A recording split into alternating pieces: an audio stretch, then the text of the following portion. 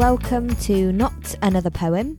My name is Olivia Mulligan and I'm a poet here to be sharing some poetry with you.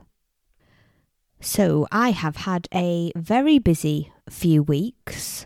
I've not written a single poem. Actually, no, that's a lie. I've written one.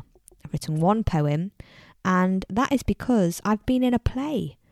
And the only poem I've written lately was actually on the dress rehearsal. I only had a small part, so the majority of it I'm backstage in the wings. And during that time, I wrote a poem for the cast to share with them on the night of the dress rehearsal, which is the night before opening night, just to kind of, lift everyone's spirits and, get everyone excited and also hopefully make people feel at peace that we had done enough and that we were going to be okay. Because, we had been rehearsing actually since July. It's now coming to the end of November. So that, it was a long, long time, and people put so much effort in. We're not professional actors. People have their full-time jobs, and to kind of take on, and it was a long play. Long. Oh, I should tell you what it was. It was Nell Gwyn. I had never heard anything about this play before I was in it, and it really is. It's such a good play. I highly recommend you checking it out, or if you can ever go see it. It's a lot of fun. It is, you probably guessed it, about Nell Gwyn, who was one of King Charles II's mistresses, and she was known for being one of the first women ever on the stage. And so she's got this incredible story, and that's what's shared in the play. It's her story. The play is a bit of a comedy. Some moments in it are hilarious. It's quite naughty at times, and it was just so much fun. You can imagine the costumes were epic, so colourful, so rich, and it's maybe one of my favourite plays I've ever been in, even though I had, like I said, quite a small part. I was the part of Queen Catherine, who is King Charles's wife, and my scene, basically, I'm just absolutely furious when I find out about his mistresses. And the main catch is that I'm Portuguese, so all my lines but one were in Portuguese. I probably won't give you... Vocês são todos bastardos. You're all bastards. You're not. Thank you for tuning into this podcast. Yes, seeing as you have so kindly tuned in to the podcast, we better get down to some poems. And you may have noticed the rather vague title of the podcast. That is because I didn't want to scare anyone off that I'm going to be sharing some sonnets with you today. Please don't leave, you've come this far. So my very first memory of a sonnet wasn't really a memory at all, because I don't really have a memory. That's really because I remember them going in one ear and out the other, and that was that. I remember just not connecting to them. They were always about very big topics, love, war, death. And as a 12, 13-year-old, I think that was just too much to handle. I needed something relatable. I needed something that I, as a youngster, could understand, and I just didn't. I didn't understand it. So, that was that. Now, 2 years ago, when I was writing my first book, Poems on the Gatepost, I remember Ian Macmillan, he put out on his social media, encouraging anyone and everyone to give sonnet writing a go. And I thought, well, I might as well, because I'm already doing this daily poetry challenge. I'll give it a go. I'll try and write a sonnet.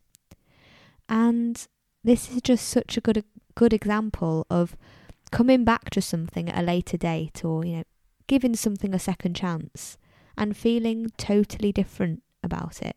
Because this time around, I absolutely loved loved it, and I still do. I found the act of sonnet writing just totally therapeutic and also really exciting. I know that sounds really nerdy, but it was like trying to crack a code. Like you're just desperate to find that exact right syllable and pluck the right word from your imagination to fit. And yeah, it's one of those activities where you are just totally in the moment because you're having to concentrate so hard, and just nothing else matters. You are just in that moment, and yeah, it's amazing. So the poem I'm going to share with you now is that poem inspired by Ian Macmillan's suggestion to write a sonnet, and it was during lockdown, and it's called I Wonder. I wonder if I wander there alone. Unknown eyes will stare, watch to harshly judge my feet on public paths of stone. Sharp eyes reflect my purpose as I trudge. Heaving my lockdown legs up hills, I'm free. Blood moves to circulate and rinse the doubt. But car park eyes, they'll soon latch on to me. Cold critique of my COVID whereabouts. I too critique the man with watching eyes. My rambling thoughts will question his desire. Our woodland wishes watered down with wise, and with bitter thoughts of others we conspire. I long for pine tree shadows without shame. Perhaps my unknown stranger feels the same. So if you listened to the last episode about my dad, you'll know that he is a harsh critic, and I think that one was his favourite. He often asks me to read it. This next one here is inspired by listening to the radio. I listen to it quite a lot because I find it really comforting. And yeah, again, written in lockdown. This one is called Like Listening to a Friend. The company of waves from audio, music and speech dissolve our silent gloom. A stranger's voice that we now seem to know, perhaps recorded from their living room. The song that takes us back to 93, in California on Route 66, driving to drive, top down and feeling free, forgetting that our lockdown life exists. When music ends, the speech must start once more. Expect repeating news like garden weeds. Instead, eardrums hear light of lockdown war, the unknown caller calling of good deeds. Music, weather and chit-chat from the phone. With radio, I know I'm not alone. Now, these sonnets that I now very much enjoy writing are in the traditional sonnet form, and that is when they are 14 lines with 10 syllables on each line, and they have a rhyme scheme where they rhyme every other line, so they rhyme A, B, etc., apart from the last two lines where they both rhyme. And if we're getting into a bit more detail, they have an iambic pentameter. That's what the rhythm is called, and that's where it sounds like this: da-dun, da-dun, da-dun, da-dun, da-dun. That kind of rhythm. So, as you'll have heard me mention before, in my book Poems on the Gatepost, I left out my phone number on the gatepost for people to text in suggestions for the next day's poem. And a lady called Connie asked me to write a poem about the racing industry. She works with racehorses, and she was telling me that it's almost like lockdown isn't a thing and they're very much business as usual. Apart from obviously the races aren't happening. But with animals, you know, you've still got to look after them. You've still got to keep them in their routine. So even though the races aren't happening, the work is still happening. And it's called The Winner's Waiting Room. Behind closed doors, stable doors are open.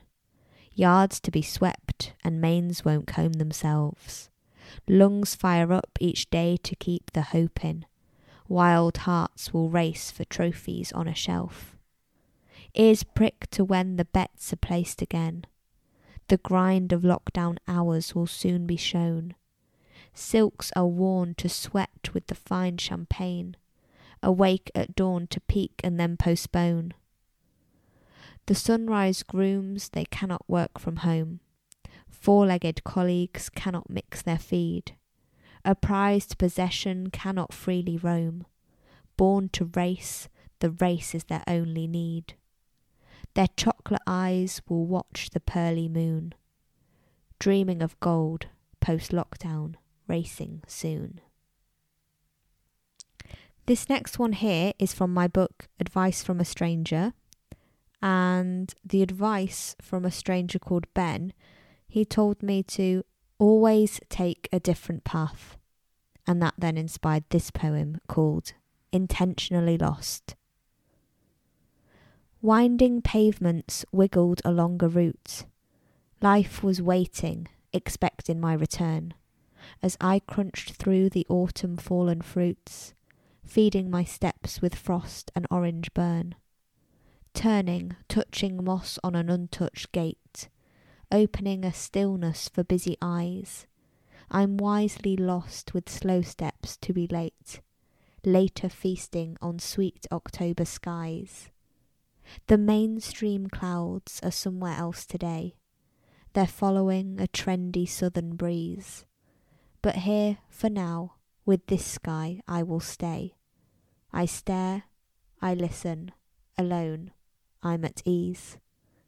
Now, in June, I'm on a different trail, intentionally lost to write my tale. So I've got one final sonnet to share with you today, and this one was commissioned 2 years ago. It's a Christmas poem. I don't know how else to tell you that. Sorry to all the Scrooges out there. But it is now late November, so I feel it's time. And this was commissioned by Rural Arts, who asked me to write a poem to go in their Christmas care packages. And this was such a lovely project. Basically, they delivered these care packages to elderly people and people that were lonely over Christmas, which was actually a lot of people. It was in 2020, and there were still a lot of restrictions in place because of COVID. And yeah, I think it must have been a really lonely time for a lot of people. And anyway, the poem that went in this care package is a sonnet, and it's called Wandering in a Winter Wonderland. I wonder if we hear a Christmas verse. We'll smile a moonlit smile of festive cheer, steering to meet us just as we rehearsed, distantly loving loved ones, far and near. We wonder if snow is ready to fall, waiting in the wings of a clouded sky. Keep waiting, in the meantime I will call. We'll talk, we'll laugh, and then we'll wonder, why? Apart from being apart, I now know we're somehow still together, don't you see? See that Christmas candle, see how it glows. I too have a Christmas candle with me. 'Twas the night of the shining Christmas star, distantly loving loved ones, near and far. So I hope you've enjoyed today's episode. It's definitely been a different kind of feel, very chilled. Probably due to the fact I was only reading sonnets, which can have that nature about them, and they're almost hypnotic. So maybe I should have titled this episode What to Listen to Go to Sleep or something. But yeah, I hope you've enjoyed it. Maybe it's inspired you to have a go at writing a sonnet yourself. Please do keep in touch. You can follow me on Instagram, Liv Mulligan Poet, or on Facebook, Olivia Mulligan Poetry. If you could rate or review this podcast, that would be so appreciated. Hope everyone has a lovely week. Bye!